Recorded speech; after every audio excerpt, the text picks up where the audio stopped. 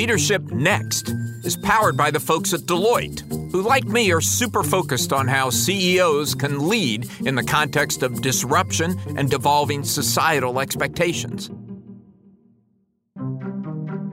Welcome to Leadership Next, the podcast about the changing rules of business leadership.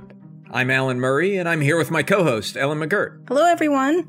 Our guest today is Dan Schulman, the CEO of payments giant PayPal, and someone who has been out front on so many of the big issues we talk about here on Leadership Next, from the racial wealth gap to ending gun violence to building a better, more inclusive democracy. Yeah, absolutely, Ellen. I mean, when I think back 6 months ago when we started this podcast talking about the changing rules of business leadership, Dan was definitely one of the people I had in my mind. I mean, he was early in recognizing that capitalism needed a reboot and that CEOs had to do more than just make money for their shareholders. And that's what we're going to talk about today. So let's get started. Dan, welcome to Leadership Next. Thanks so much, Alan, and thanks, Ellen, also as well for having me. We have a lot to talk about, but let me just start by getting you to give us an update on your business since the pandemic started. How is PayPal doing? Yeah, sure.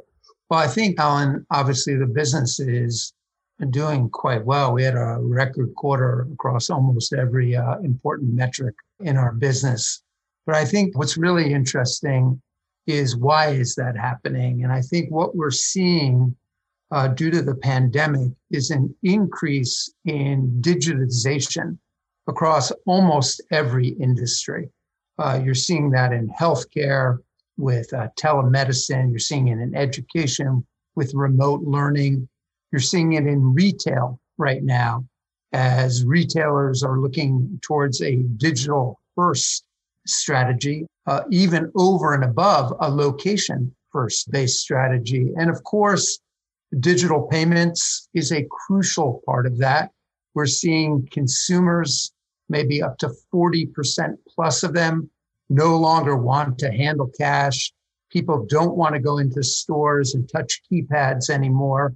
And so across both online and offline, you're seeing an explosion in the use of digital forms of payment. And you think that's going to continue? Or are we witnessing the end of cash? You know, I think a lot of people have been wrong over the years in predicting the demise of cash. I don't want to be one more of those that is wrong around that.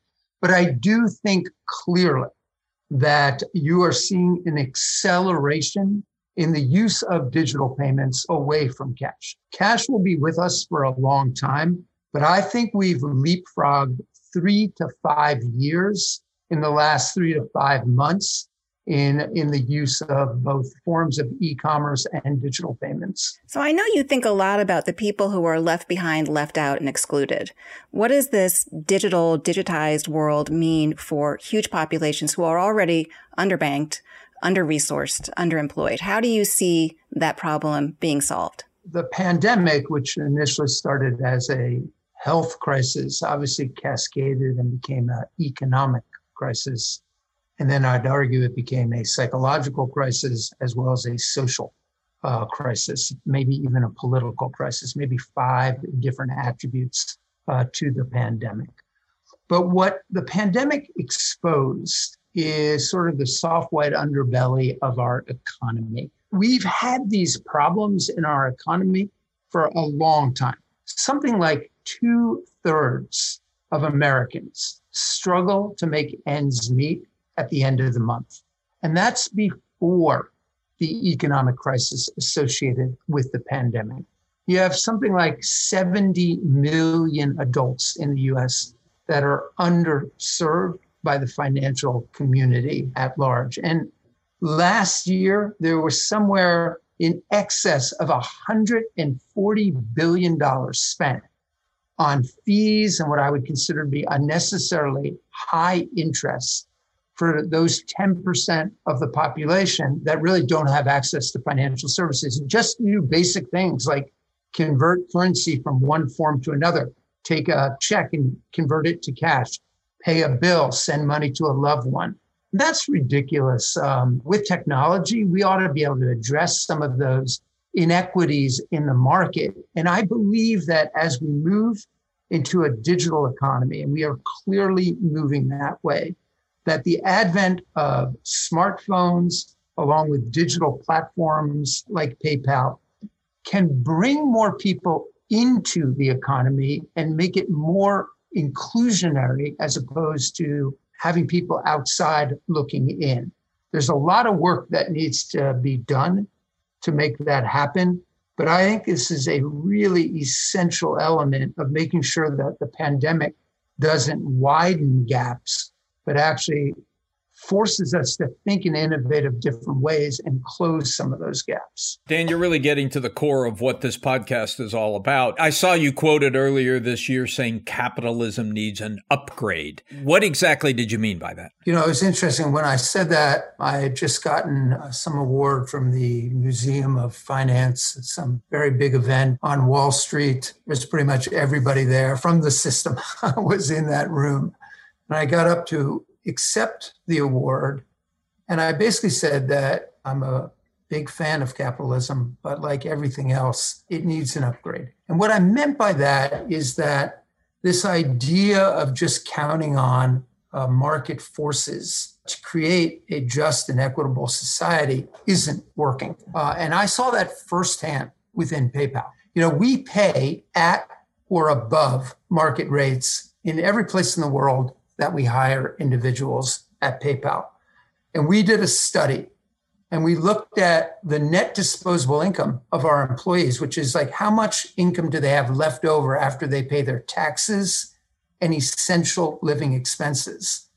And what we found is that for our call center workers, our entry-level workers, which is a large percentage of our workforce, their net disposable income was below 10%. And we feel like 20% is the bare minimum you need for somebody to have savings, to be able to not struggle to make ends meet at the end of the month. And we were paying at or above market rates. So clearly, the market isn't working for a segment of our population. And I really felt like companies and those companies at that event, we had an obligation to measure how we're doing in serving our employees, and then to step up and to make sure that they had a sense of financial health. Because you can't have passionate employees, Alan, if every month they're worrying about how they're going to make ends meet. You were a student of economics, I believe, Dan. I was. You know there were people at that dinner when you said those words, and there's still people. I get emails from them once or twice a week who say, that's not your job. You're the CEO of PayPal. Your job is really simple. Maximize the profit for the shareholders of PayPal. And if people get left behind in that process, it's the government's job to take care of them. Yeah. And you must hear that all the time, probably from business colleagues. What do you say to that? I do hear that frequently. Listen, we all live in one big community together. I think that the foundation of our democracy rests upon some degree of financial health to all of our citizens. Why do I say that? There's a great quote around democracy that democracy needs to be more than two wolves and one sheep voting on what to have for dinner. So what that really means is that democracy depends on people rising above their own self-interests, right? Thinking about the whole greater than the individual. But how does that happen when every single day you're worried about whether you're going to actually be able to pay your bills, whether you're worried about whether your kids will have a better life than you do? This is the first generation ever that believes that they won't have a better life than their parents. That is the American dream. That is what our democracy is based on. If you have a populace that is frustrated with the system because they don't think it's working for them, then I think you have very much what we're seeing in front of us right now, both on the left and the right, people who are very, very unhappy. And I think that undermines the very innings and foundations of our democracy. And so I think that the people who argue that profit and purpose are two separate things, I think don't really understand that they don't work against each other. In fact, I would argue if you don't have purpose, if you don't have values that support the purpose of your company, you can never attract the very best talent into your organization. And the very best talent is what assures that a company over the medium and long term can move from being a good company to a great company, an enduring company. And so I think it's just a matter of like, what is your framework for like, are you maximizing profits next quarter, or are you building hopefully a great company over the medium and long term? And that is what I think our shareholders expect from me and expect from PayPal. This would be a good time to dig into what you're really leaning into around some of these things. And there's a lot. I have a list here. We can't get to all of it. But let's start with what's happened recently, which is your $530 million commitment to invest in underinvested communities. And the Optus deposit of $50 million is a big piece of it. Can you tell us a little bit about how the different pieces of that initiative are coming together? I know that you've designed it to have different aspects, long-term, short-term, and medium-term impacts. What was your thinking behind that? Initially, I thought, we would get involved. We would give a couple of $1 million to some nonprofits who are working so hard on the ground to help in this. And then after talking to a number of Black leaders across the country, they basically said, this needs to be a movement and not a moment. Because eventually you'll see some of the protests die out, but the problem will still be there. And you can't just condemn racism. You have to actually become, in my view, anti-racist, which in my definition is you need to be part of the fight to solve this injustice over the medium and the long term. And that's why we came up with this $530 million commitment, of which $30 million was here and now.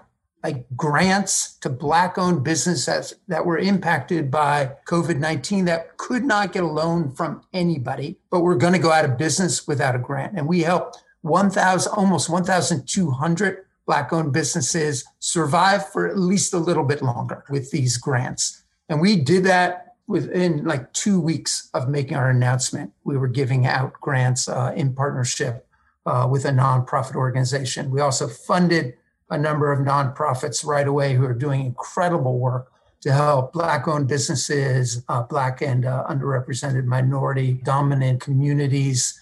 And then, we looked inside our company as well, because we have still, even though we do a lot around inclusion, we have a lot of work to do ourselves to be representative of the communities we live in and the customers that we serve.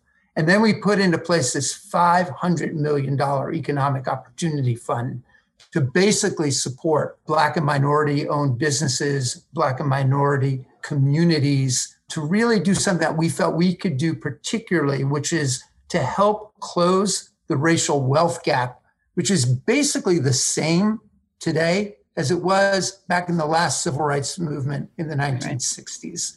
And so that's where that $50 million investment in Optus came from. And we've already started to give out of that fund.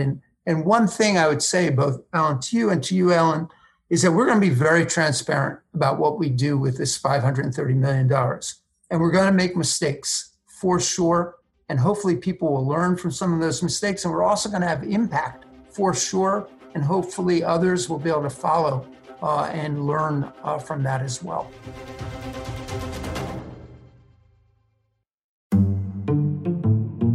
I'm here with Joe Ukazoglu, CEO of Deloitte US. And Joe, we did a survey together that shows 60% of CEOs see lasting changes in the way customers are behaving. That's a real challenge for companies in thinking about how they engage their customers, isn't it? Alan, there's no doubt the events of the past few months are reshaping the world. Perhaps remote work has garnered most of the headlines, but it's also very clear that the way in which consumers behave, their purchasing behaviors, their desire to engage in new ways virtually, much of that will stick. It doesn't go away when we move past the health crisis, which makes it critical that companies are driving a customer-focused technology strategy, investing in engaging customers digitally. And we certainly see that focus across our client base, that even as resources are scarce, investments in digital transformation are being prioritized. So there's some big changes in store in the coming months. There absolutely are, but again, these are opportunities to drive a much richer method of customer engagement, to leverage data, to apply advanced analytics and cognitive technologies, and ultimately drive higher levels of customer engagement. Fascinating. Thank you, Joe. Thanks, Alan.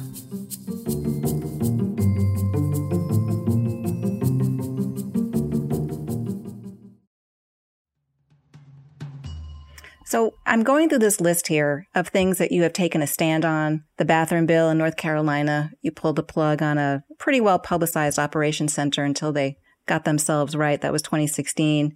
You banned customers for using your services, including peer-to-peer payments, to sell firearms. Not only that, you're investing in research, academic research about how illegal gun trade happens, how to prevent it. I can go on and on and on here. Now you're focused on voting. Is that right? Could you tell us a little bit about what that looks like for you? Well, we were one of 3 founding companies, along with Levi's and Patagonia, to create this initiative, Time to Vote, so that no employee would have to choose between, do I get a paycheck or should I vote? Because that shouldn't be a choice. And so the 3 of us started this. We all committed to give at least a half a day off for employees to be able to vote. You know, we now have closing in on 1,000 plus companies who have committed to this. And I think not only are we giving time, but we're also inside PayPal now setting up seminars to talk about, like, what does it mean to be part of this democracy? You know, what are the different positions that are out there, so that people can not just vote, but be maybe even more educated voters as they go to the polls. Dan, you now have 1,001 companies. I joined this morning, so I'm happy to, but it's on behalf of Fortune. That's the right thing to do. Thank you, Alan. Yes, but let me ask you, because every one of the issues, some people would say every one of the issues that Ellen mentioned, guns, transgender access to public bathrooms, voting, easy access to voting, is a partisan issue, and you're taking sides in the election. People do say that, and I am very adamant about the way that I think about this and the way that I talk about this, that we are trying very hard not to take political stands, but to take values-based stands. Discrimination of any kind is not something that we stand for as a company, or that we stand for as a country. It's part of the values of our country, and that pulling out of North Carolina was not a red issue or a blue issue. It was a red, white, and blue issue. And I said this in front of this military community, and I remember a lot of people had their hands crossed, and I was worried about, like, you know, were they going to support? And they all got up and gave me a standing ovation. Wow. Not that they believed one way or another, not saying they believed that this was right or the wrong, but they did agree that America has values, and that standing up for those values are something that we need to defend. Well, let me push that one step further, because you were with Fortune in December 2016 at the Vatican. In fact, it occurred to me, Ellen and I talked to Chip Bergh recently for this podcast, and he said he was the only person who had ever met the Pope in blue jeans. But it occurred to me, you might have had blue jeans on there. I am Chip's best customer by far. But putting the blue jeans aside, I believe you're one of the first CEOs, and look, I've been doing this for 4 decades now. I'm sorry to say it's been quite a while. I believe you're one of the first CEOs that I heard talking about the importance of moral leadership from business leaders. And that was not something I was accustomed to hearing before then. Can you talk about what that means and why that's important to you? Yeah. Listen, I don't think that we as leaders of companies can abdicate our responsibility. And our responsibility goes beyond just making money. I think we have a purpose and a profit motive together. And as I said, I think they go hand in hand. And I think although no one person or the government or a nonprofit can solve any one issue, we can't abdicate our responsibility and say, you know what, nonprofits, that's for you to go do, or the government, that's for you to go do. Because sometimes the government actually can't do it. They don't have the resources, or they can't figure out a bipartisan compromise on something. But we as business leaders, I do think, have obligation, and as I've pointed out in my own view, it's only my own view, that we have a moral obligation to help address some of the ills that we face collectively in our society. And we have the wherewithal to go and do that. And I think this also involves difficult choices. Like one of the things that you didn't mention is we also have to figure out what sites can actually use PayPal or Venmo to raise money. And our acceptable use policy bans sites that either advocate violence, racial intolerance, or hatred. And it's somewhat easy to spot violence, although there's a lot of code words around it that you have to understand and know. But hatred is more of a judgment call. But I don't think we can abdicate our responsibility there either. I think we need to basically do our best to assure that our platform is used in accordance with our acceptable use policy of this. And those decisions do take courage. I mean, frequently I've gotten, as you know, multiple death threats from pulling out of North Carolina, death threats from shutting down some either far right or far left sites that advocate violence. And these are things that, my mom always asked me, like, would you do that again, knowing that you had all those death threats? And, I would do that time and time again. That is what it means to have moral conviction around what you stand for. Just to follow up on that, I'm glad you mentioned your mom. I was reading a little bit about your background. Your parents sounded amazing. Your mother was a civil rights advocate and activist. Like Kamala Harris, you were at peace marches in your stroller. So it comes naturally to you, this understanding of the world, this framing, your moral imagination comes naturally to you. So I was curious how you would encourage anyone who is struggling, who may be swayed by some of the ugly rhetoric. For example, the president just called companies supporting the Black Lives Matter movement weak, led by weak people. That's not the kind of rhetoric that you need to address, but anybody who may be unsure about how to weigh in, especially if they have a big platform. I would say to my peers that if for nothing else, for competitive advantage, you need to have a set of values, because what is the biggest sustainable advantage that a company has? I believe, at least, it's the passion and the talent of their workforce. Give me a talented, passionate, financially healthy, and secure workforce, and I will put that company up against anybody and bet on them to win. The best talent want to work someplace where they can make a difference in the world and that they can be proud of the company that they're working for. And I think values and stands demonstrate that to employees. Dan, you were doing stakeholder capitalism before it was a thing. You 15, 20 years ago, working with Richard Branson, you guys were talking about the social impact of the business and the social purpose. It has become a thing. The Business Roundtable statement a year ago was probably a kind of a tipping point in that. Where do you think we are and where do you think we're going? I mean, is it serious? Obviously, it's serious for you, but your colleagues, the business community at large, and what's the trend? Well, what's really encouraging, people are having conversations about what it means to be a multi-stakeholder company. I just got off a Verizon board call right before this. We were talking about what are the 4 different communities that we serve, from shareholders to customers to our communities to our employees, and what comes first and how do you think about that? And these are real conversations that are going on.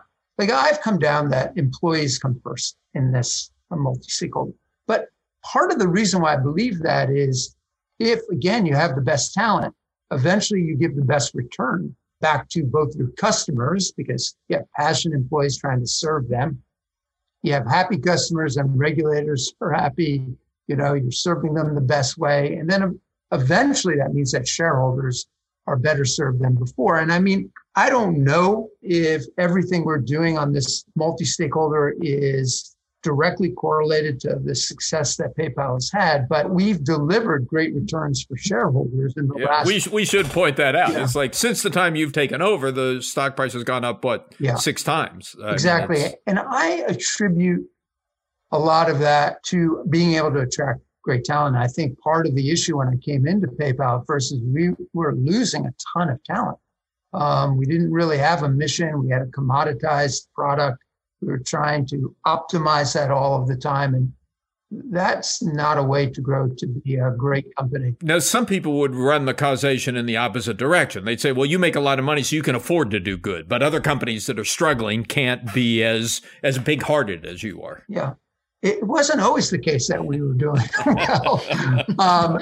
And we had the same philosophy around this. I mean, we've had good shareholder returns over the last 5 years, but if you look at that first year after our IPO, we were basically flat to slightly down because we were making very hard decisions around our business model, about who we were going to be as a company, about investing back in our business to be able to unleash a new PayPal. You know, I remember days where we would announce something and our stock price would go down 8 or 9%. And I would tell the company, and the board and I would have conversations, that strategy and philosophy and values take time to play out. By the way, though, Alan, your point is a good one. Like, this is why this profit and purpose are like not at odds. First of all, I think you'll get more profit if you do purpose, but if you're focused on purpose and you're not generating profit, you're not going to be doing it for very long. So like, this needs to be something that works hand in hand together. To the degree to which I understand political buzz, which isn't very much, there has been from time to time some buzz around you as a potential candidate for office. Is this something that you would ever consider? So there was definitely a time in my life when I was growing up where I was really interested in the potential of running for political office of some kind, to the dismay of pretty much everybody around me. Look, I'm very much of a patriot, and I really want our country to be the best country it can possibly be. I feel like the role that I'm in right now is one that I can make a lot of very positive change, and I'm really happy about that. But I would never rule out doing more for the country in one way or another. But I'm so happy here at PayPal, and we're doing so many good things. And for all of our constituencies, I have no intention or thought of leaving that anytime early. Dan, thanks for being with us. A really inspiring conversation. You are a model of what we're trying to explore here on this podcast, and I'm really glad you opened up with us. Thank you, Alan. Thank you, Ellen. It's lovely to be with you. Leadership Next is edited by Nicole Vergala, written by me, Alan Murray, along with my amazing colleagues, Ellen McGirt and Megan Arnold. Our theme is by Jason Snell. Executive producers are Mason Cohn and Megan Arnold. Leadership Next is a production of Fortune Media.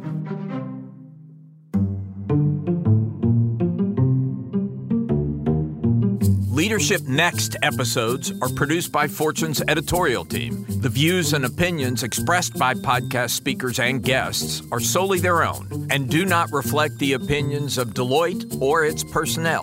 Nor does Deloitte advocate or endorse any individuals or entities featured on the episodes.